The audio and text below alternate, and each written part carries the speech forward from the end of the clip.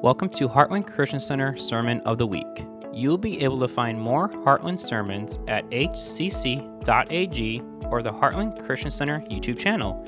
Please like, follow, and share this podcast with others. We hope you enjoy this week's message by our special guest. It is such an honor today to have all of our campuses that's jumping online with us this morning. Wanatah, North Johnson, and over at Full Throttle, and all of our online audiences, wherever you're watching from, we are glad to have you. Dr. Scott Hagan is, since 2017, has been the president of our North Central College there in Minneapolis. I made mention he pastored for a number of years. Phenomenal speaker as he travels, conferences. He's been in our Indiana district several times, but he's never had the opportunity to come by our way, and we kind of connected and made a way for that to happen, and I know he's going to bless you today. He's written over 6 books, 60-something articles on leadership and influence, and he has a couple of books he'll share with you a little bit about. But would you welcome to the stage Dr. Scott Hagan from North Central Bible College. Amen. Thank you so much. You can be seated. Thank you for your kindness. Good to see everybody here. We had a remarkable service at 8:15 this morning, and I told the folks in the first service, I get a chance to travel and be in a lot of churches, as in Green Bay, Wisconsin last weekend, and been here in the Midwest for a couple Sundays. But when I travel and I'm in a church with multiple services, the research proves that if you go to a church with 2 services, the people that come to the second service are the most spiritual people in the church, without a doubt. And I told the first service this as well. Those first service folks, they're dear people, but they came here and now they're on their way to lunch. You folks got up super early, spent 2-3 hours with the Lord before coming here. And I just want to tell you that the second service folks, you're the backbone of spiritual life. Give yourself a hand for being in the second service. Honestly, great pleasure and joy. I grew up in a small town in northern Washington, a little town called Cedar-Woolley, Washington. It was a little farming town. It was known for strawberries. And my grandma worked at the cannery there, and we used to live off all the dented cans of strawberries growing up. And so this just driving here today was just a joy, and it just triggers a lot of magnificent memories of childhood. I have to live in a city now. I'm in downtown Minneapolis, in the heart of the city, so it's quite a contrast from being here at Heartland today. But this is most like home to me, and I wish my beautiful bride was here. I've been married for 40 years, and I say that with joy, 40 years. And my wife and I, we both just turned 60, so we're getting some big Bible numbers in our life now. 40 years of marriage, 6 years. Here's my favorite picture of my bride. I brought this one picture of Karen. I love this picture of Karen. This is probably 1966, born in 62. I think she's maybe 4. Pretty sure it's Easter Sunday, but I just love this picture. The little matching purse with her dress, and the little bent wrist is just so cute, so feminine, little page boy haircut, the little smile and all that. But it's the gleam in my bride's eye. That's what's there. And very few things in this world give a woman that gleam in her eye. That gleam only happens, ladies, maybe once in your life when you see something. And I think that Karen got her gleam when she was 4. I think the Lord was showing Karen the future. I think this is what Karen was seeing in her mind in the future.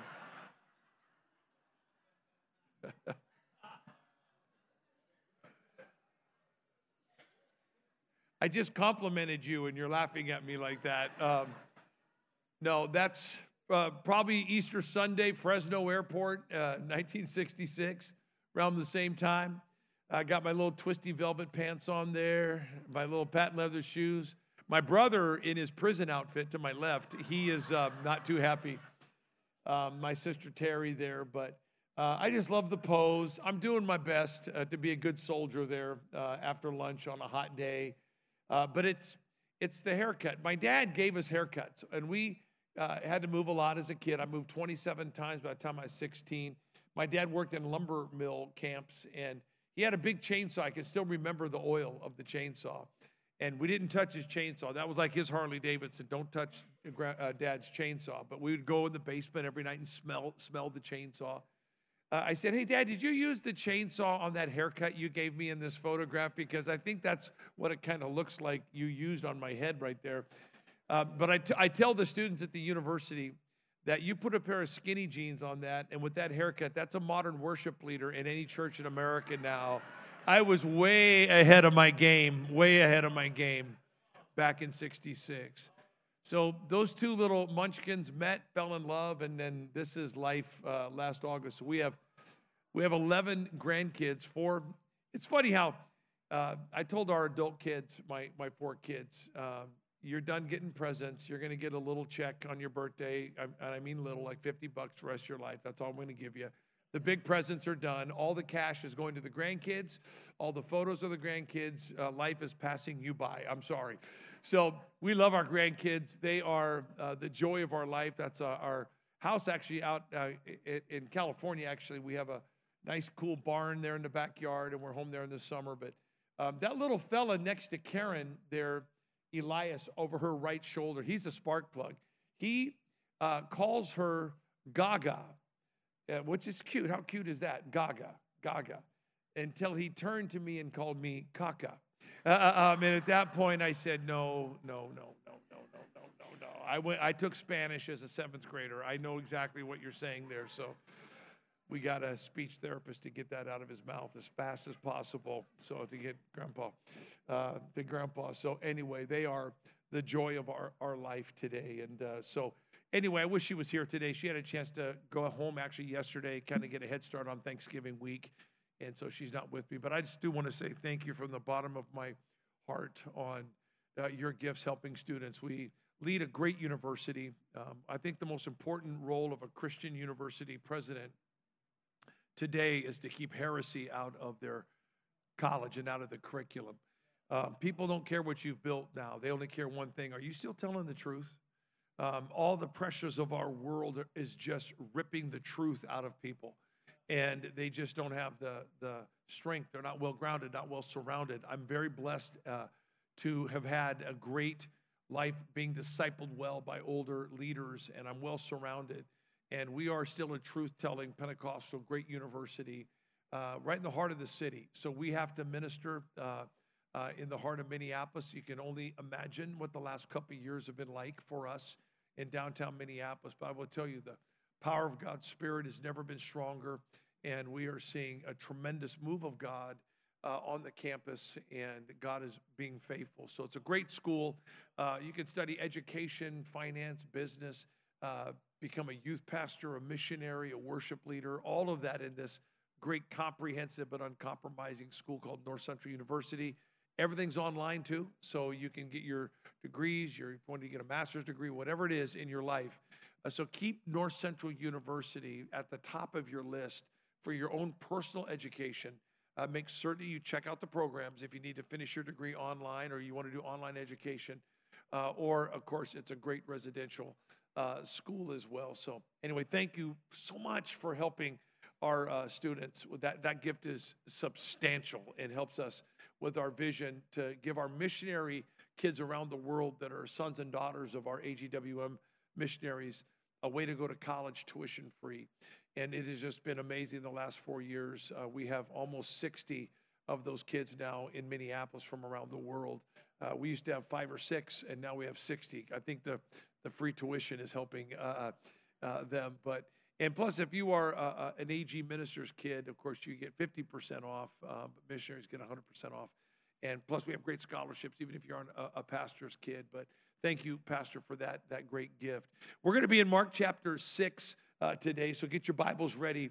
As you're turning there, I did not come here to sell books, push books.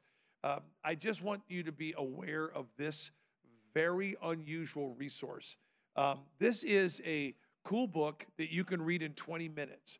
And it's a book that looks like this on the inside. It's filled with hundreds of short sayings on leadership that the Lord has blessed me to write over the years, and we compiled it just a couple years ago. The Lord has breathed on this book from the Green Bay Packers to the New York Yankees, and it's made its way around a lot of the professional sports teams that they're using it, but also in the business world. And it's a book on leadership. And it's a kind of book. How many of you work in a tough place? You work in a tough environment. How many of you actually work for the Antichrist? The Antichrist is your boss. A couple staff pastors here. That it scares me a little bit. I don't know what's going on there. I'm kidding. This book is designed for you to give to the Antichrist. Now, here's what I mean by that. It's written in a way that you can hand this to a non-Christian at work, even if they're your boss. And I promise you, they will come back to you shortly and say, where did you get this book?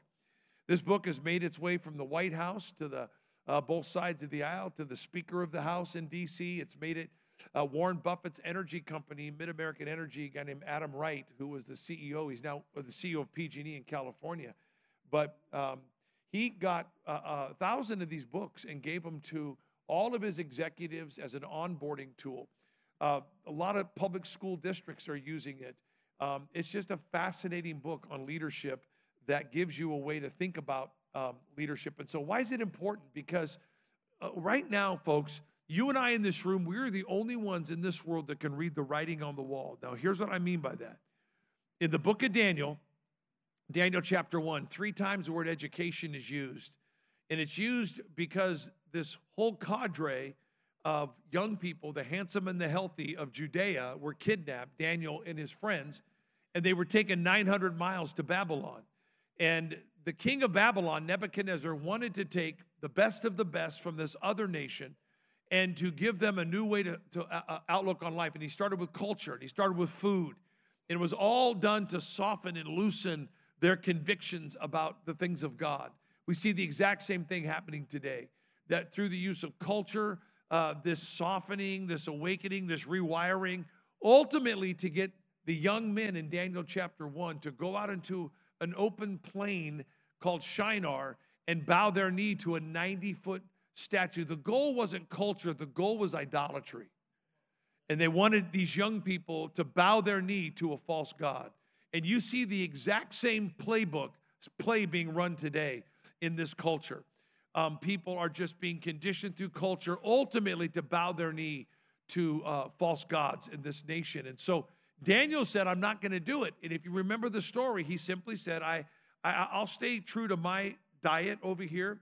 And so he ate some vegetables and he drank water instead of all the king's food. It says they examined Daniel after several days and found him to be 10 times better than his culture. 10 times better than Silicon Valley, Wall Street, Hollywood could produce.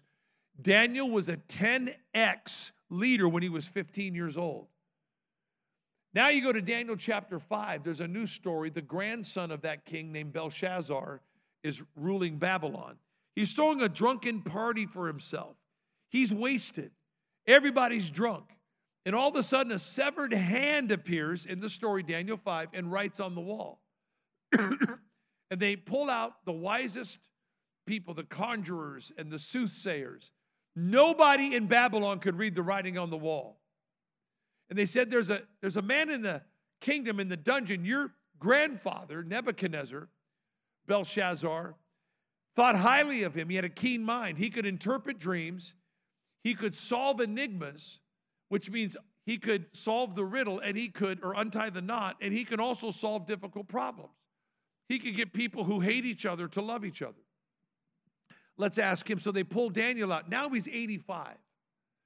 And the 85-year-old, and this isn't like 85 in dog years. This is 85. Like those are Bible years, like dog. No, he's 85. And he's the only one that can read the writing on the wall, which means that when he was a 10X leader at 15, he went on a 70-year run as a 10X.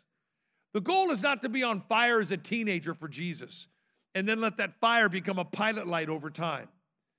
The goal is to stay 10X, 10 times better than anybody in that, not 10 times better than you in that sense, but I'm tempted to have 10 times the competency to solve problems, see the future, and untie the knot than culture can provide. That's why leadership is critical in this day and age.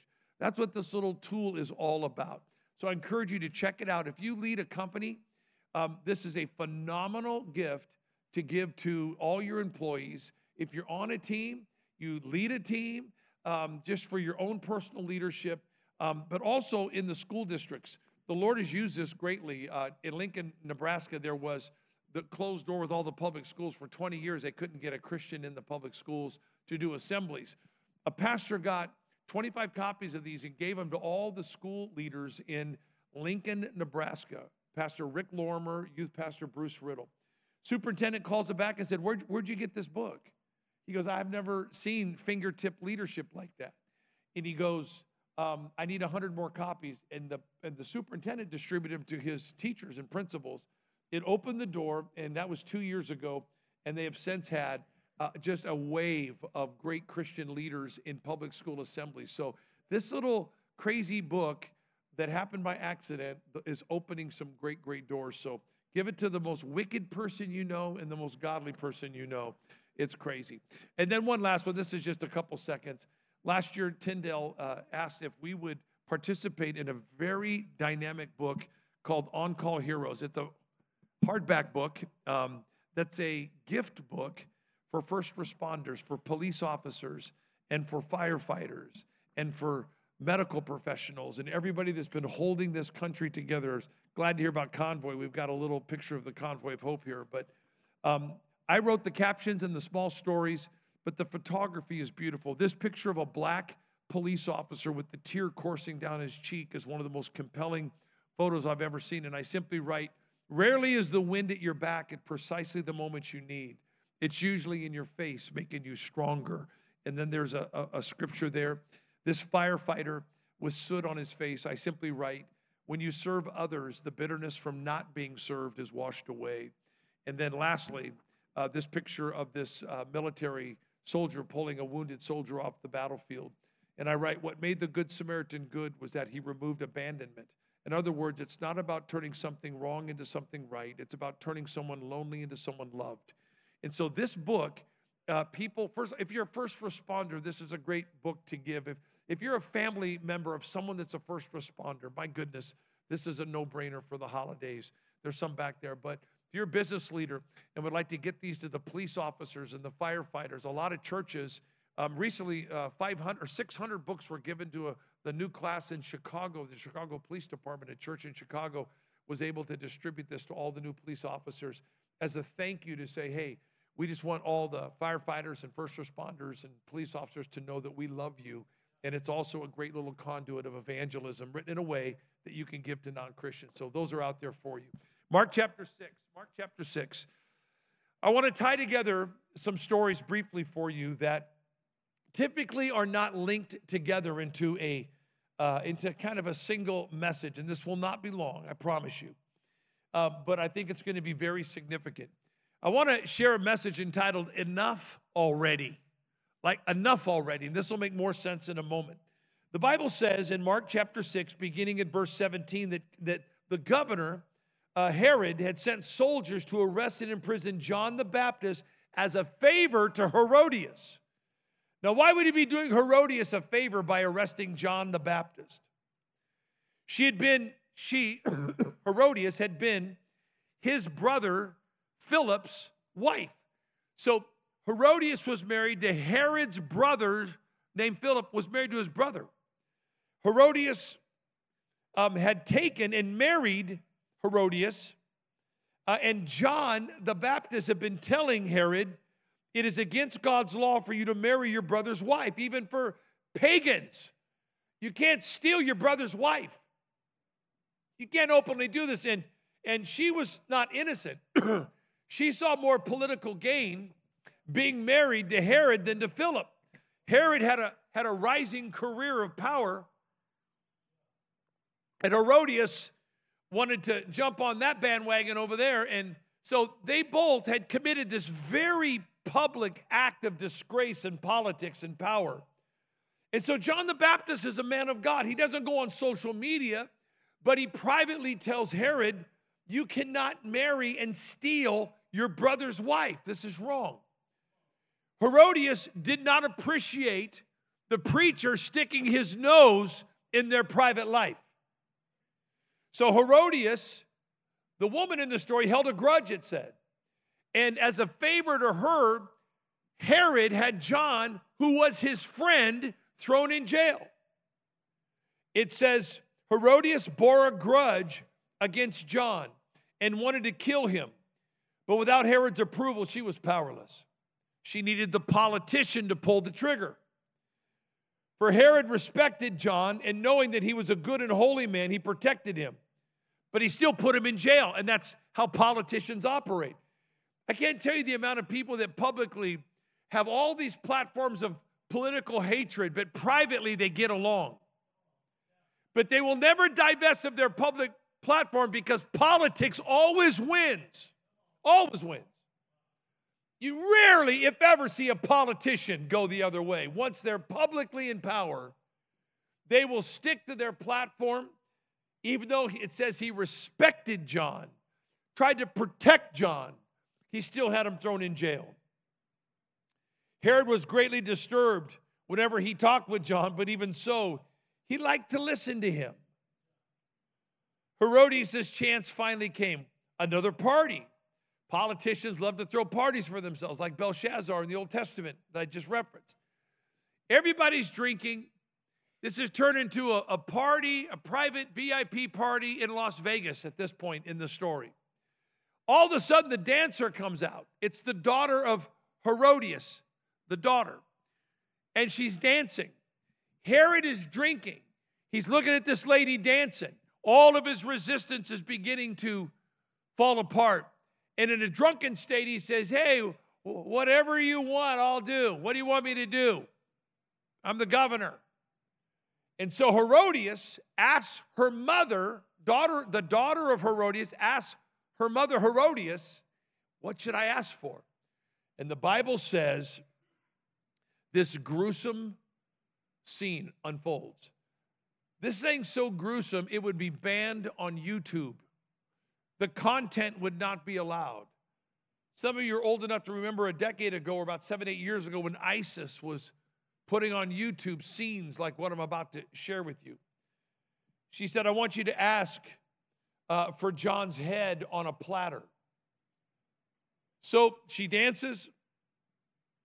Then the king, the girl hurried back to the king and said, I want the head of John the Baptist right now on a tray. The king deeply regretted what he had said, but because of the vows he had made in front of his guests, this is why politics always wins. The vows he made in front of his guests, he couldn't refuse her, so he immediately sent the executioner to the prison to cut off John's head and bring it to him. The soldier beheaded John. It's still startling. You're telling me that the devil has the power in a drunken whim through a politician to execute probably the second most godliest man walking on the earth next to Jesus is John the Baptist. I just really want that to sink in what just happened. They beheaded John. He brought it up to the mother. And when John's disciples heard of it, they went and requested the body and then went to tell Jesus. Can you imagine the PTSD on these disciples? They're thinking, if God doesn't have the power to protect John the Baptist, what hope do I have? This man's 10 times more godly than I am. Does a politician have the sovereign power to kill godly people in a drunken whim, behead them? It's shocking what just happened. And the Bible says that the disciples of John went to get him and bury him. I'm not trying to be gruesome here. But can you imagine having to bury his body? Is the head detached in a separate shroud? Can you imagine what that scene must have been like for the disciples? The disciples returned to Jesus and told him all that had happened. Then Jesus, who is the second cousin of John the Baptist, said, let's go off by ourselves to a quiet place and rest a while. No kidding. Can you imagine the shock and awe of finding out that John has been killed with a message killing? Not just he's just been killed, but they did it in a way to send a message to all the other disciples that the politician has the power, not the church. The politician has the authority of the sword, the state, not the kingdom. All of a sudden, they tell Jesus. Jesus says, we've got to go rest a while. I would too. I would need a reset. This is Jesus' second cousin. Remember, John's 6 months older. John's the one that leapt in the womb of Elizabeth when Mary walked in to announce that she too was pregnant. The mere presence of Jesus as a tiny little cell cluster in the womb of Mary changed the atmosphere in the room when John was still in the womb. The Bible says he was leaping for joy. Whenever Jesus in any form comes into the room, friends, changes everything. Whatever little room you have, you exercise it for joy and celebration. Little John's dancing in the womb of Elizabeth. This is now 3 decades later. John has been beheaded. Jesus said, let's go rest a while. Back in 2020, when without warning, we were assaulted with story after story of death. I'll never forget January 1st, 2020, the first day of the year.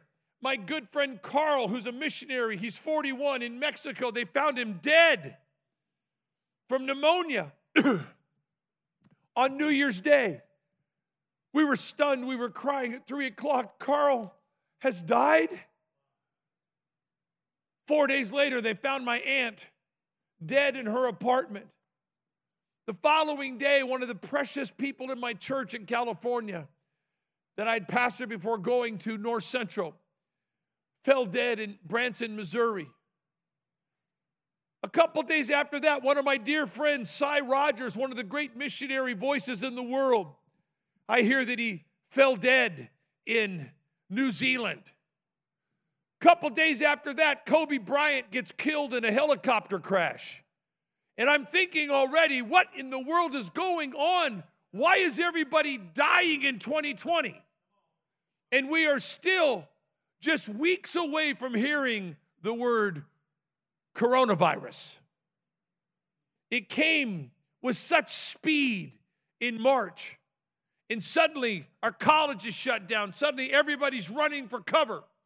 And then over the next several months and year, the daily death counts that we are being told over the news to paralyze, sequester our world. I remember as a kid on my little Zenith TV, black and white TV with the handle on it back in the 60s. I was a little kid. That was our television with the antennas. And you had to fix the reception almost every day with some fresh foil that you would put on the antennas. Anybody remember this? Whenever we needed fresh foil, I would jump from the couch and say, I'll go quickly eat some ho-hos and ding-dongs to get some fresh foil. I was always volunteering to eat the ho-hos for better TV reception. But every night we would watch Walter Cronkite on the news, little black and white TV. Up in the corner was a death count from the Vietnam War. I vividly remember that as a kid. Now in 2020, we're seeing a similar type daily onslaught of people that have passed away or that are dying of this and that. And this narrative and this fear and this collapse. I imagine that's what it must have been like for these disciples. When John died, they must have said, death is inevitable. It's only a matter of time.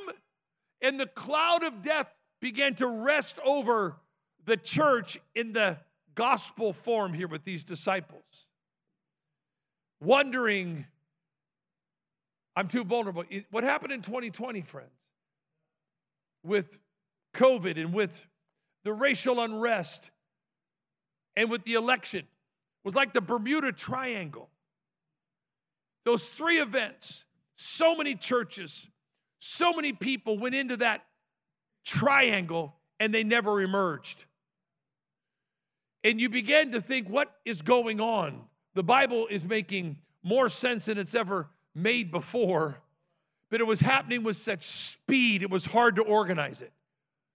Remember that scene in the book of Acts where the Apostle Paul goes into Philippi and this woman comes up behind Paul and says, listen to these men. They proclaim the way of salvation of the Most High God. She's telling everybody to listen to Paul that he proclaims salvation. It says after many days, he casts a demon out of her. Well, why would you cast a demon out of somebody that's telling the truth? What's going on here? He began to realize that this was a harassing spirit, a flattering spirit, a demonic spirit that was seeking to confuse the setting. Why am I saying this? Because, friends, sometimes it takes a minute to figure out what is really going on. That's why the enemy comes in like a flood, because it confuses, it disorientates the church, rips families apart. 2020, what a low point. College and sending everybody home and then living in the city and having to try and organize. And I'm a spirit-filled Holy Ghost preacher. I read my Bible. I know the madness and the deception of the last days. And I don't want to give oxygen to deception. And you're trying to manage and steward what's going on. It was all coming with such speed. It's like after many days, you begin to figure out what's really happening here right now. So don't feel badly if it took a minute to kind of figure out 2020, okay? Nobody, it's not like a light switch for anybody in this room. We're discerning, we're watching, we're praying. God, what is really going on to our country and our world right now for the first time? Jew and Gentile, like in Paul's day, on that ship to Rome, the believer and the unbeliever was in the same boat, caught in the same storm. You had the Gentile, the Jew, the slave, the free, the centurion, the prisoner. Everybody was out there in that same ship in Acts, and they were all caught in the same storm. Our world and the church, Christian and non-Christian, from 2020 on, we've all climbed into the same boat, and we've been in the same storm, and now we're all kind of hanging on to planks trying to figure out what in the world is going on. Here's the key. The Apostle Paul went into the bow or the bottom of that boat. He encountered the presence of God. He encountered an angel who said, you will make it safely to Rome. The person with the encounter with the Lord in the bottom of the boat became the captain of the ship and gave the guidance and the prophetic understanding. They saw the writing on the wall. So even though our world is in this storm and all in this ship and we're all trying to figure it out, those who know the Lord and know Him well, friends, are going to become the captain of the ship to be able to read the writing on the wall. But it shook all of us. It confused all of us. 2020 was such a low point. My mom, wasn't able to see her for a year. She was in a care facility with Alzheimer's. We would FaceTime Mom. They would forbidden us to see her up in the state of Washington. We'd go on FaceTime. She has cancer and Alzheimer's, and she's in her 80s. We know her time is limited on this world. She would occasionally have a 10 or 15 second glimmer of sensibility and communication, and then it would leave again. Our main job was to be present, to hold her, to talk with her, comb her hair, do her nails, get her ice cream. And we were told we couldn't see her. So we're on FaceTime with Mom, and she's more confused than ever. Finally, in the state of Washington, they allowed us in this bizarre setting outside under a tent where she would sit on this side of the table and the 4 siblings would be on this side. We took whatever they were offering us, so we all flew to Seattle. We sat there on the table, and my precious mama comes around the corner, and in her state of dementia, she looks at her 4 kids and said, "Where have you been?" Mama, the whole world's crazy.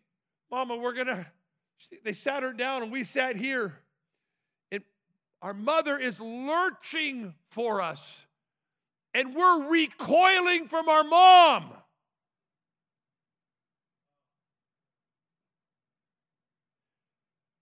was the lowest point of my adult life. The rage and the anger that I was feeling was almost insurmountable. There was a nice nurse. It wasn't her fault, but I was so mad at her. I told my brother, okay, I'm gonna punch her so hard. I'm gonna knock her out. We're gonna drag her behind this shrub. We're putting Mom in the car.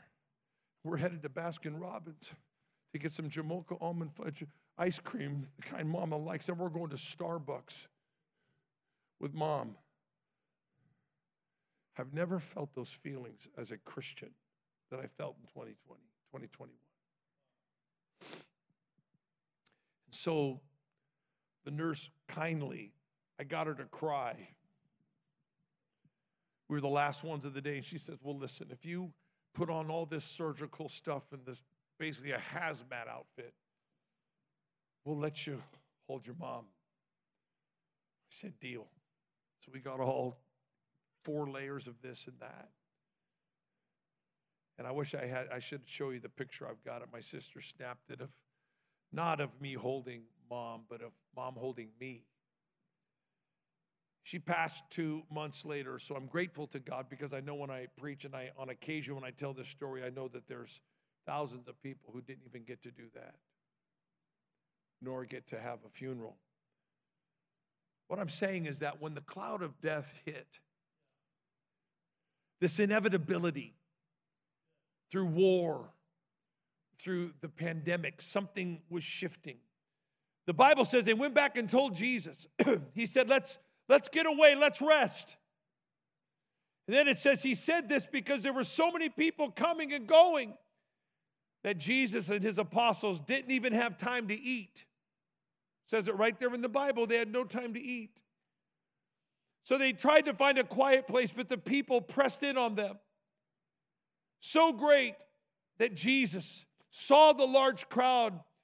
He stepped out of the boat and he had compassion for them because they were like sheep without a shepherd. So he began teaching them. So let's start to understand the sequence. The cloud of death is everywhere. They're trying to find a place to regroup.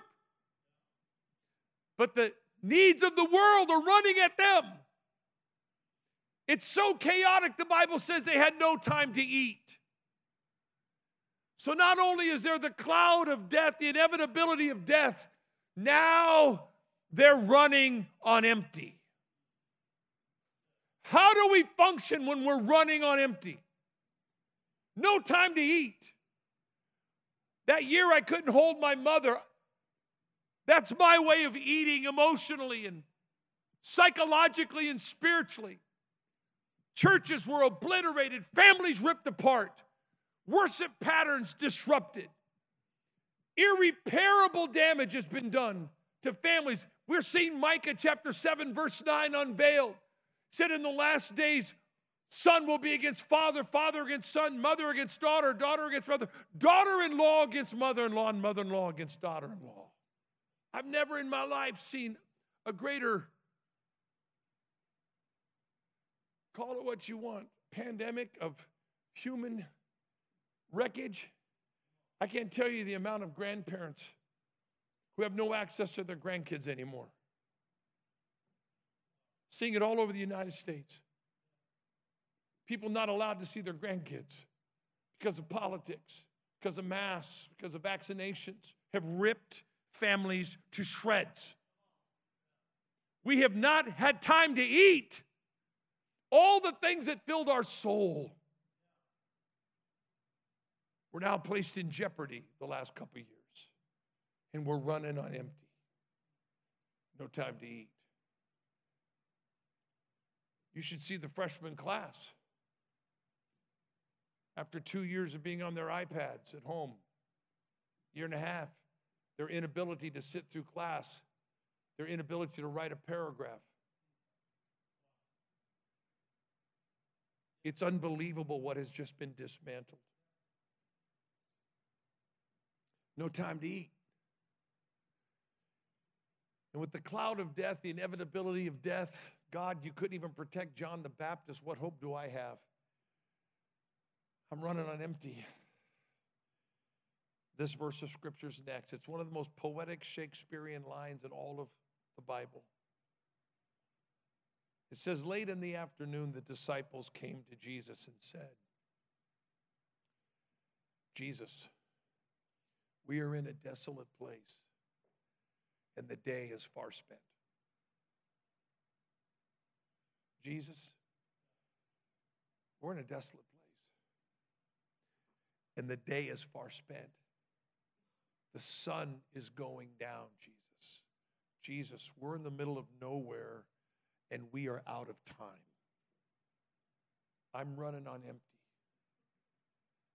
And I feel like death is right on my life. What are you supposed to do when you feel that way? I don't think I found language in Scripture that better describes the last 3 years. Death, through disease, through war, through violence. Everywhere we go, our head is on a swivel, checking out every scene.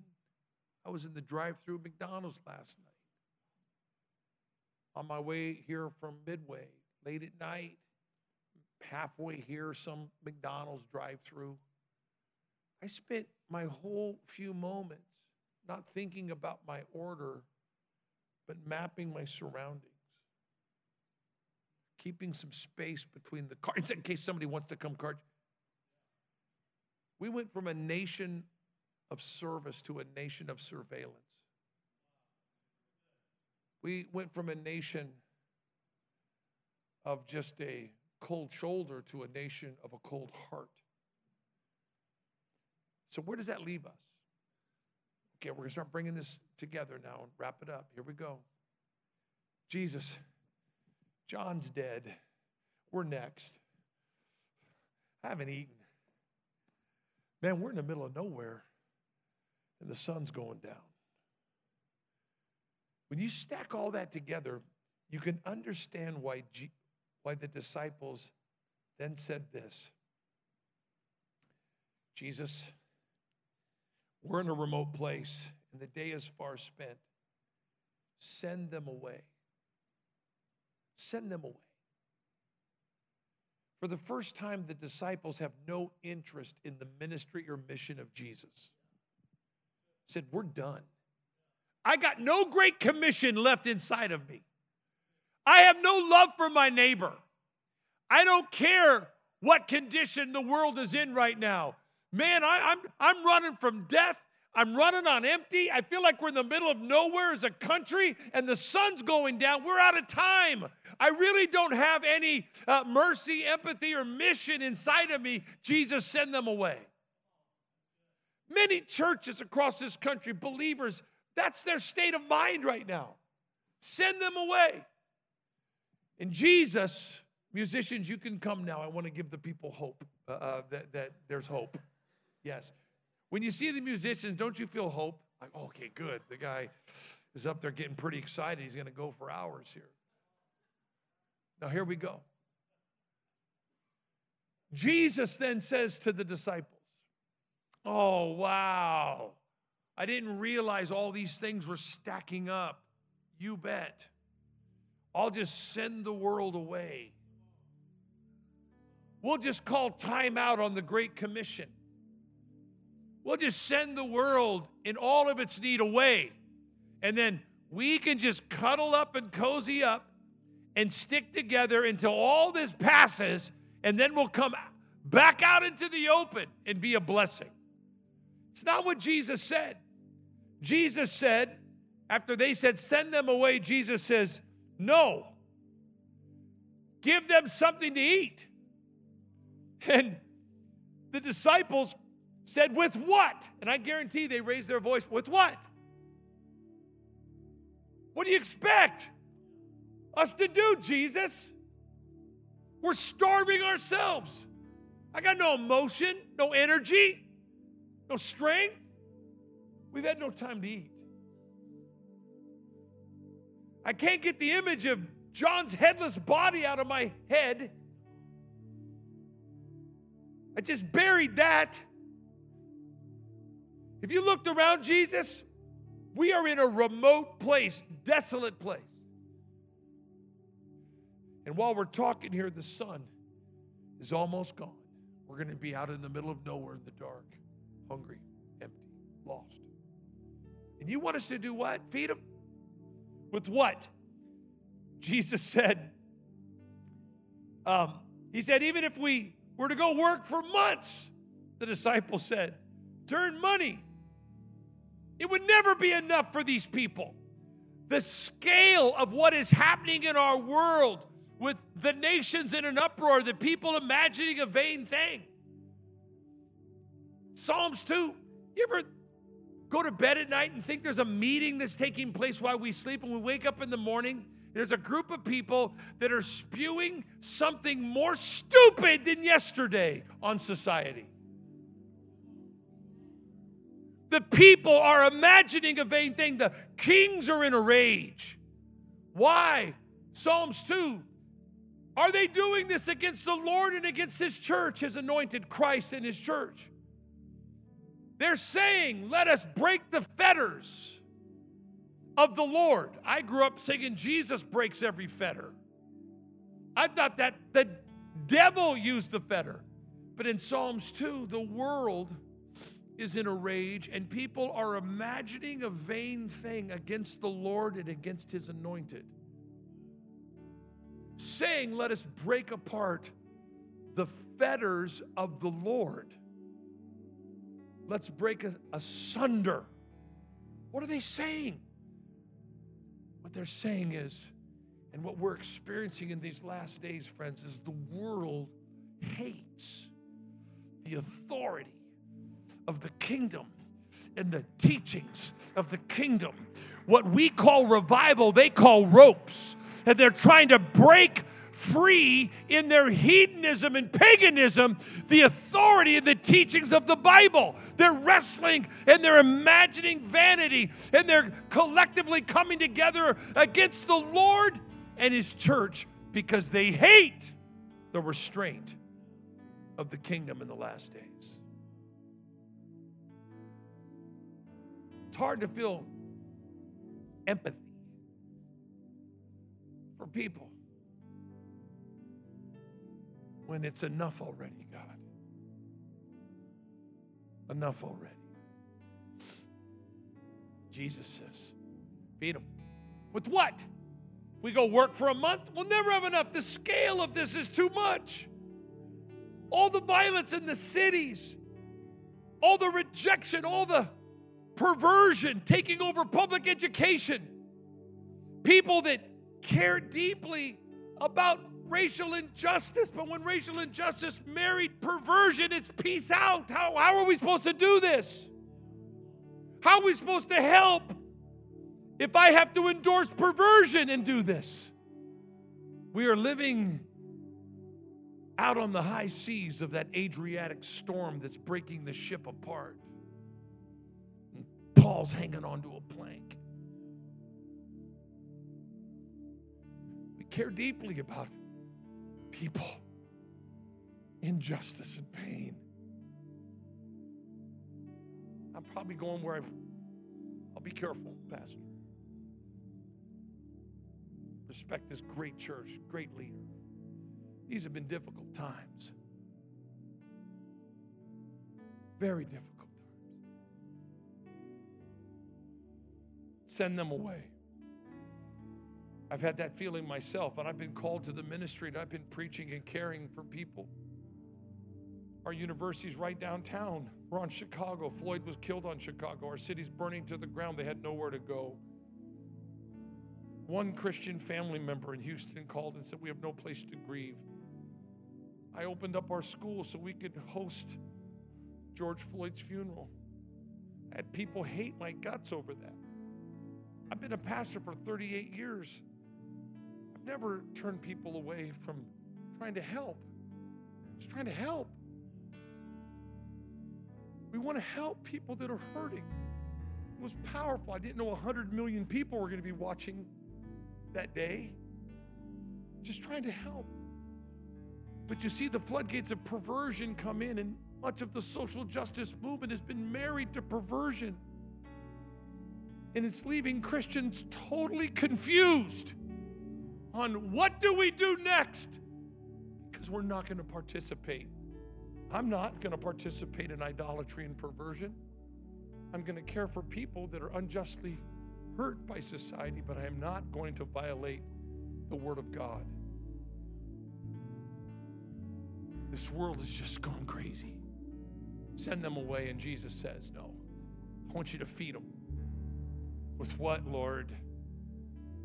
There's not even a strategy that will work. It's not about resource. There's no time to solve this. He said, what do you have? Go look. And I bring my message to a close. They came back with 5 loaves and 2 fish, and they shoved it in Jesus' face. Evidence, Jesus. Exhibit A. It's over. Sun's now set. We're in the middle of nowhere. We're dead. We're starving. Jesus took it and he blessed it. In most cases, Jesus gave thanks for food, but in this case, he blessed it. Because Jesus doesn't care what we have, Heartland Christian Center. He only cares what we have left. What do you have left after the last 3 years? COVID and the racial pain, the elections. What do you have left? Man, I'm on fumes, man. I got some Great Commission fumes. That's all I got left. He said, bring your collective what's left, not what you had. What do you have left? And when we come together with what we have left, not what we had, but what we have left, the Lord somehow blesses it. And then he tells them 2 things. Sit the people in groups. So Heartland, your job is to help this community find its neighbor again. Sit them in groups. And then this miracle of miracles, he said, put them on the green grass. Where in the world do you find green grass in a desolate place? It's like those golf courses in Dubai that you see pictures in the middle of the desert. There's this brilliant green golf course. How does the Lord create green grass in a desert? I don't know. But that's what Heartland Christian Center is. You are a place of refreshing in a desolate place. You're a place where people can sit in groups where everybody's running for cover. You're going to bring the community together. They can find their neighbor. And the Bible says that they all ate and were satisfied. What started with a beheading ends in satisfaction. And this is the hope I'm holding on to in this moment. Let's all stand together. Thank you for listening to Heartland Christian Center Sermon of the Week. If you would like to partner with us and give, please go to hcc.ag and click the Give tab. Please like, follow, and share this podcast with others. Also, if you have a prayer request or want to contact Heartland, please email us at pastorphil@hcc3d.com. Have a blessed week.